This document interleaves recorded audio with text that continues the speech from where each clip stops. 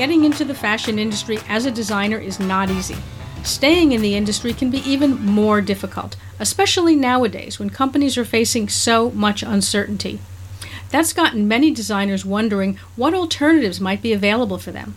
If you love the fashion industry but are looking for a way to pivot from some of the industry's traditional careers, then this is the podcast for you. I'm Jane Singer, and thank you for joining me on A Seat at the Table. This episode is part of our new Launch to Legendary series, where we get to hear from entrepreneurs and innovators who have taken the ordinary and turned it into the extraordinary, who have built their businesses by seeing opportunities in inopportune circumstances, who've defined success in their own terms. Together, we'll be able to learn from their experiences and be inspired by what they've achieved. In today's podcast episode, we'll be hearing how Lacey Swan parlayed her talent and love for illustration into an incredibly successful business, doing collaborations with several leading brands, as well as creating her own product line, and how each time she was faced with adversity, she managed to find a way to make her next move towards building a business that she loves, one where her art can bring a touch of joy and encouragement into the lives of people around the world. This is not just a story of remarkable business success. It's also a story of faith, of learning to be your own cheerleader, and of never giving up on your goals and dreams. Before we get started, if you'd like to create winning knitwear collections, then Spin Expo is the place to go. It's the primary exhibition for yarns and knitwear. The fair is a rich resource featuring well-edited, high-quality collections as well as cutting-edge technical innovation, not to mention outstanding trend information that cannot be found anywhere else. You can learn more at spinexpo.com. That's www.spinexpo.com. There's also a link in the show notes. And check out our website. You can find all of the previous episodes of A Seat at the Table, the show notes, news about our upcoming masterclass series, and lots of other useful information. You can find it at seat.fm. That's www.seat.fm. FM because it's a podcast. Now let's hear Lacey's inspiring story of how she went from fashion designer to highly sought-after illustrator and successful entrepreneur. Hi, Lacey. How are you? Hi, Jane. I'm great. How are you doing? Oh, I'm really great. I am a huge fan of your beautiful illustrations, and I really look forward to each time you launch a new collection. It's so great that we've stayed connected, and yeah, thank you for having me on here today. Thank you so much for joining A Seat at the Table. I'm so excited to hear about your journey in the fashion industry, from working in the industry to starting your own business. Thank you, Jane. Yeah, it's been quite the adventure. I've always loved fashion, and I've always loved art, so I've just found a way to mend them together. And I started my career in New York City at the Fashion Institute of Technology. And I started working as a designer in the corporate field and really loved that part of my life of working in fashion and getting to know the business and all the trends. And I did a little bit of everything in design to technical design. And I just was always creating on the side, like making art and making little note cards for friends. So it was just natural that one day I would start my own thing. Maybe tell us a little bit about the various ways you've pivoted, because I think you have a very interesting story, and I think that so many people in the industry could really relate to where you've been and some of the challenges that you faced, and then how you turned everything around. Yeah, exactly. I loved working in the fashion industry, but it became really corporate, and I was working a job where it was like 7 a.m. till midnight, and my boss says, "You don't leave until I leave." Wow. And so I was like, I quit. And from there, I took some freelance jobs, and I started a fashion blog. At that time, it was just an art blog to get my art out in the world. But then with my love for fashion, I became blogging about fashion too, just everything I loved. And it really opened up the doors for me. I all of a sudden started collaborating with brands like Saks Fifth Avenue, Nordstrom's, Keds, and I would do different events for them, or even just to get their product out. They loved collaborating with illustrators and getting in front of editors and influencers. Their products stood out if they collaborated with an illustrator. So I started pivoting that way.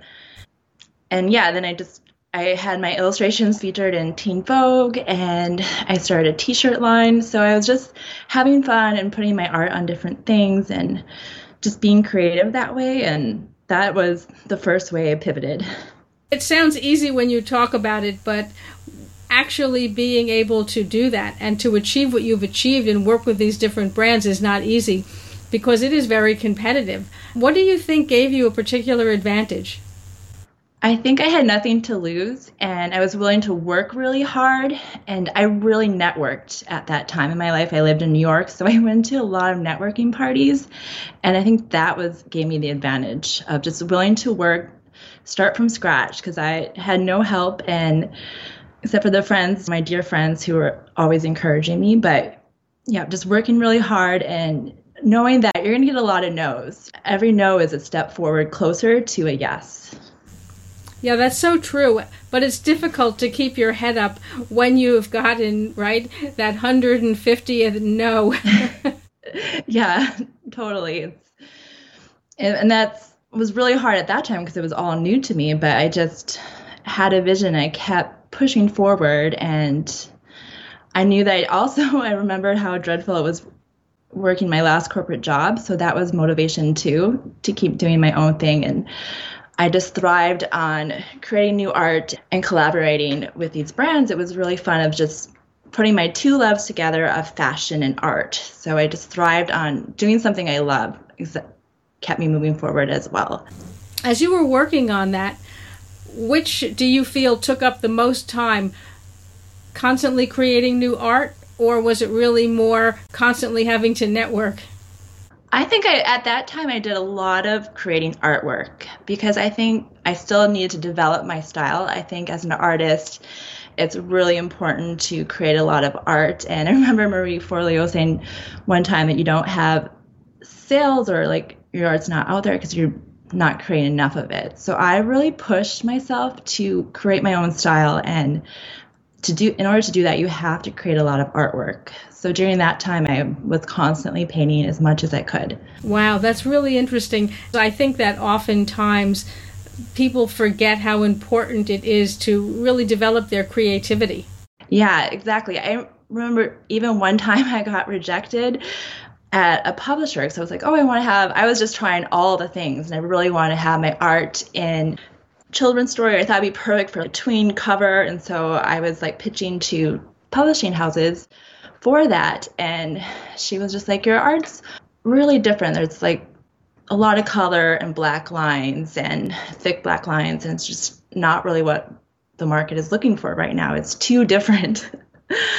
But then if I just held on, now you see so much of that. So, or not a whole lot, but I'm known for my style. And yeah, I think it's really important as an artist to find your own style and not go with the crowd, go against the crowd. But in order to do that, you have to be willing to take risk, and you have to be willing to create a lot of art to get to that point.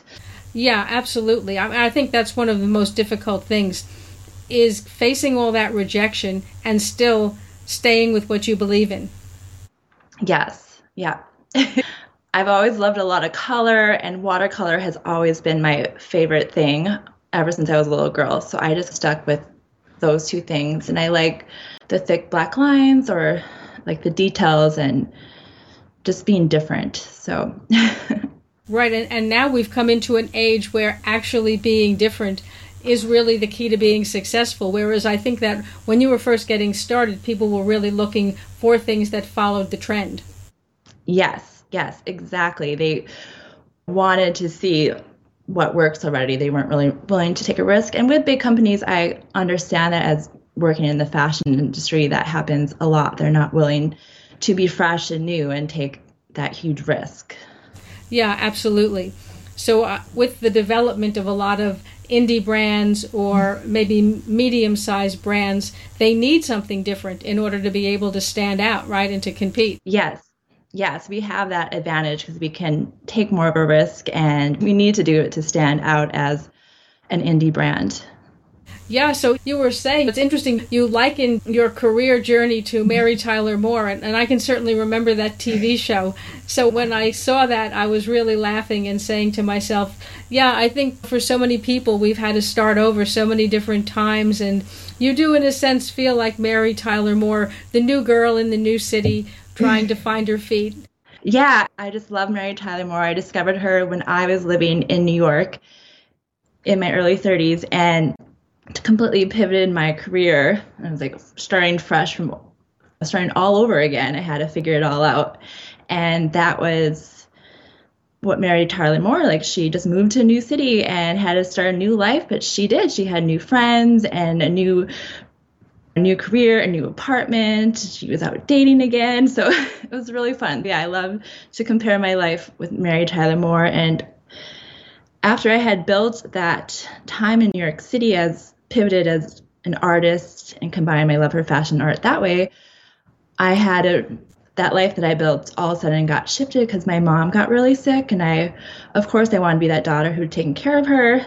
And so I moved back to North Dakota, and then my father got sick. So I was all of a sudden left the life I built in New York City and was in a town of like less than 1,000 people. We're in North Dakota, where there's obviously no fashion. So I was like, what am I going to do now? Wow. So what did you do? I think that it's so admirable that you were willing to take everything that you had built with your career in New York and move back to be supportive of your parents. So certainly you did the right thing, especially as a daughter. But how did you rebuild from there? Yeah, it was not an easy task, but I had that I do not give up of just built inside of me from pivoting before. So had to find a way to make it happen. And with the internet, you can do anything. So I just kept putting my art on the internet, kept doing what I was already doing in New York, but I was trying to, okay, what can I sell? What can I create? What can I make and sell on the internet? And I just kept putting stuff out there until something stuck, and just did all the research and finding how I can develop these products that I had in my mind. And yeah, that's what I kept doing. So the things that stuck were my personalized stationery, which is super cute, and everyone loves something personalized and unique. And then the other thing that stuck, that's my bestseller, is my coloring book for tween girls. And it's all about cultivating friendship and kindness and confidence. And it's like fashion illustrations. So it goes back to that, like, there's 4 girls and 4 friends, and it's all inspired about my life in New York City with photographers and designers and dancers. So those are my 2 bestsellers, and I just took them and ran with it. I totally love what you're doing with your art and with your stationery. It is very appealing. It's difficult not to like what you're doing. Thank you. Yeah, a lot of my inspiration comes from just the difficult times and persevering through it. And that's why my art is just so bright and happy, and I want to bring that joy inside of people's homes and inspire them to making products, a note card, so they can nail that interview and get the job or internship, or send a note to a loved one, or journals to journal things out, and weekly planners just to plan their week out. So I love creating things that will help people and brighten up their everyday, and especially when, things are hard, we need a little something bright and happy. That's so true. It's interesting to note how even just having an attractive planner, like you were saying, or something attractive, a stationary item on your desk, just gives you that small boost. Yes. Yep, just a little bit of joy every day. And I'm always trying to be the best version of myself, and we don't always are 100% all the time, but just to have those tools right in front of me, I can give it my all and give it the best try. Absolutely. So when you went back to North Dakota, how did you get started with a new business?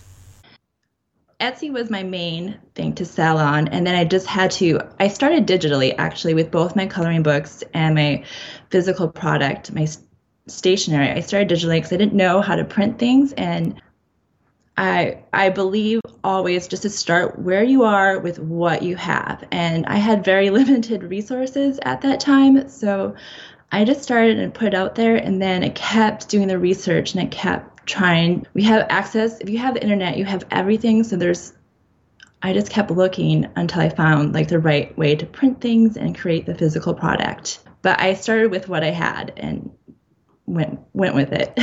Wow, that's so inspiring, because I think that it's very easy to get caught up focusing on what you don't have. And I catch myself in that as well. Almost embarrassed to admit, you tend to look at that and feel frustrated and feel stuck and say, I don't have this, or I don't have that, or I don't know how to do this, or I can't do that. And rather than, as you said, look at what you have and use those tools. Yes, and I could easily have looked at all things I didn't have. I was not in New York where I had access to all these different printing houses, and I didn't have the network that I used to have in New York City. I wasn't able to go to parties and network with people, and there were so many things I did not have, but I just focused on what I did have and just kept pushing through.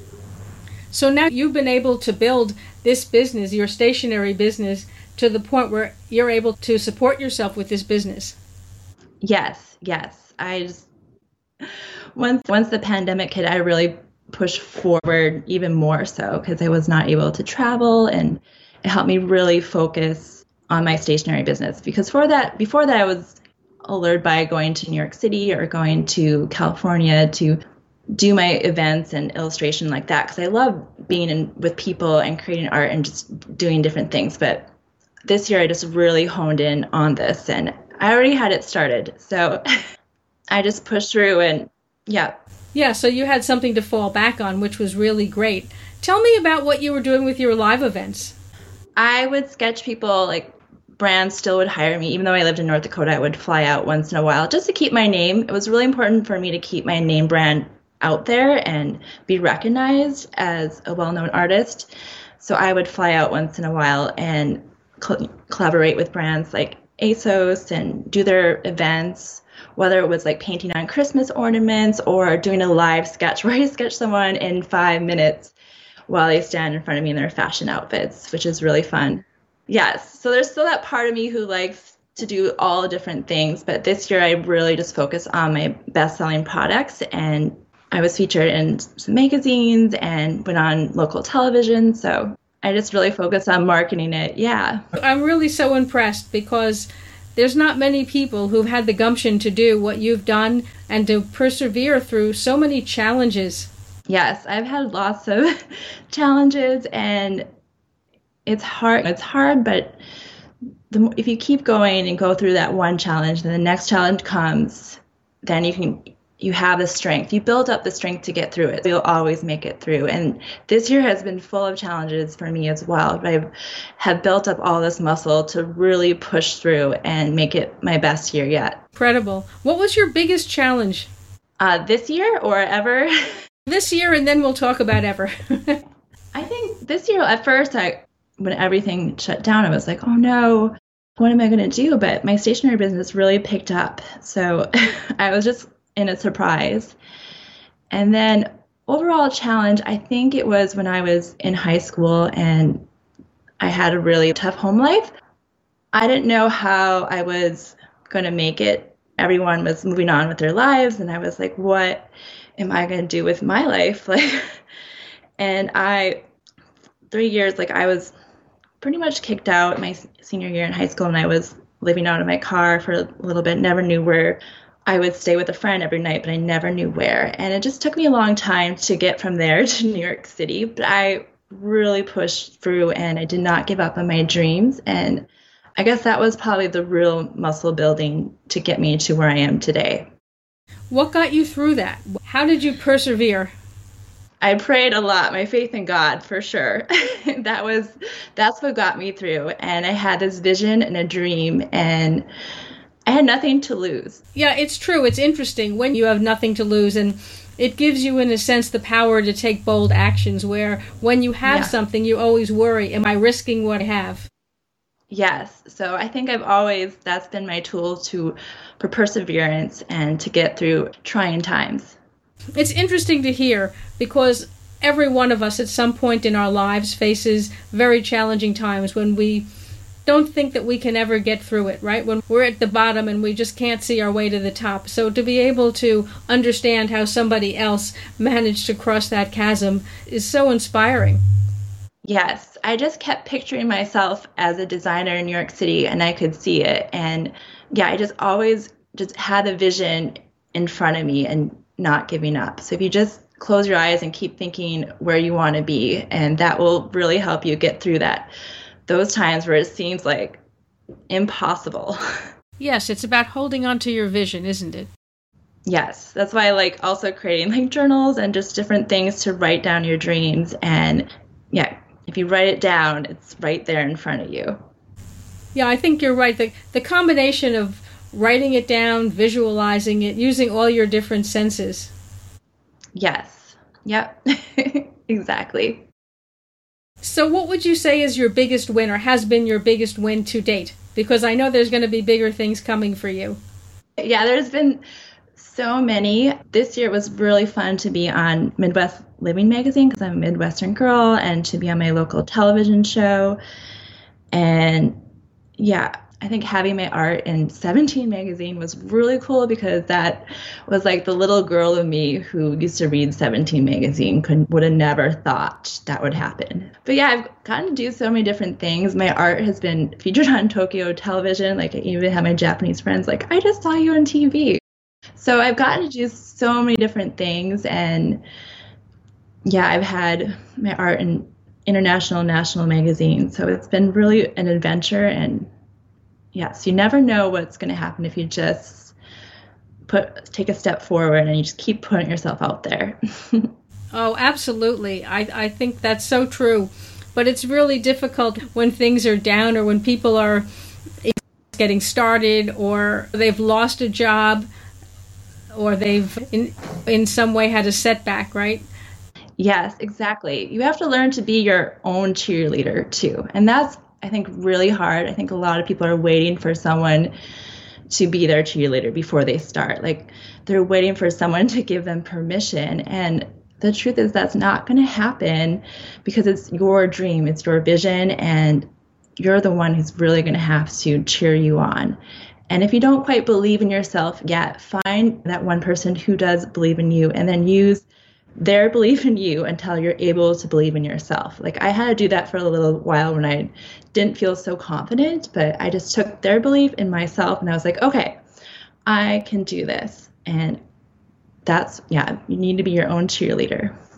That is so true. And I think that it's a pity to see so many people who wait for external validation before they make the next move, before they pursue something.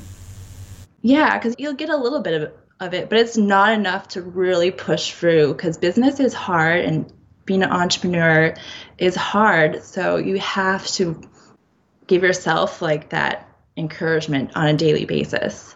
Oh, for sure. Looking ahead, what would be the next thing for you? What's the next dream?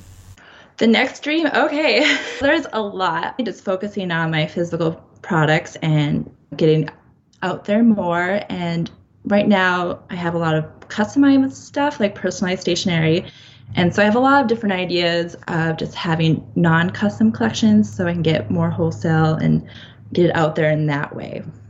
But yeah, I'm just creating more fun products to get out there. That's what I'm working on right now. And I just would love to see the Lacy Swan brand, whether it is on Amazon or in more stores. So I'm just working on that, something like not so customized. That's so exciting. And certainly I know everyone who's listening to this is going to want to check out your art and the various products. Where can they find you? I am on lacyswan.com, and then that will directly bring you to my Etsy shop where you can find all the journals, planners, personalized stationery, and coloring books, and art prints too. I'm definitely going to head over there. I feel some heavy shopping coming. Yes, yeah. Something to brighten up the everyday and bring joy. I love your work. I have seen it. I've been following you for several years, and it's been just such a pleasure to be able to talk to you and hear your story and be able to share it with our listeners in over 80 countries worldwide. Thank you so much, Shane. I love hearing that. I love that we've stayed connected, and thank you for allowing me to share my story today. So amazing. Oh, it's been my pleasure. If you enjoyed this episode of A Seat at the Table, join me each week when I sit down with leading executives, entrepreneurs, educators, and authors who share their insights, experiences, and vision for the future of business. And make sure you visit Spin Expo. From trend information to technical innovation, Spin Expo is the primary exhibition for yarns and knitwear. The fair provides well-edited forums featuring high-quality products that are bursting with creativity. To learn more, go to spinexpo.com. That's www.spinexpo.com. You can also find a link in the show notes for this episode. Before you go, if you're looking for a concise view of key shifts, opportunities, and risks in global sourcing, then check out the current situation in sourcing. You'll find a link in the show notes. And don't forget to check out our podcast website, where you can find all of the previous episodes of A Seat at the Table, the show notes, news about our upcoming masterclass series, and lots of other useful information. You can find it at seat.fm. That's www.seat.fm. FM because it's a podcast. Thank you for joining me today. I'm Jane Singer, and I'll see you in the next podcast episode.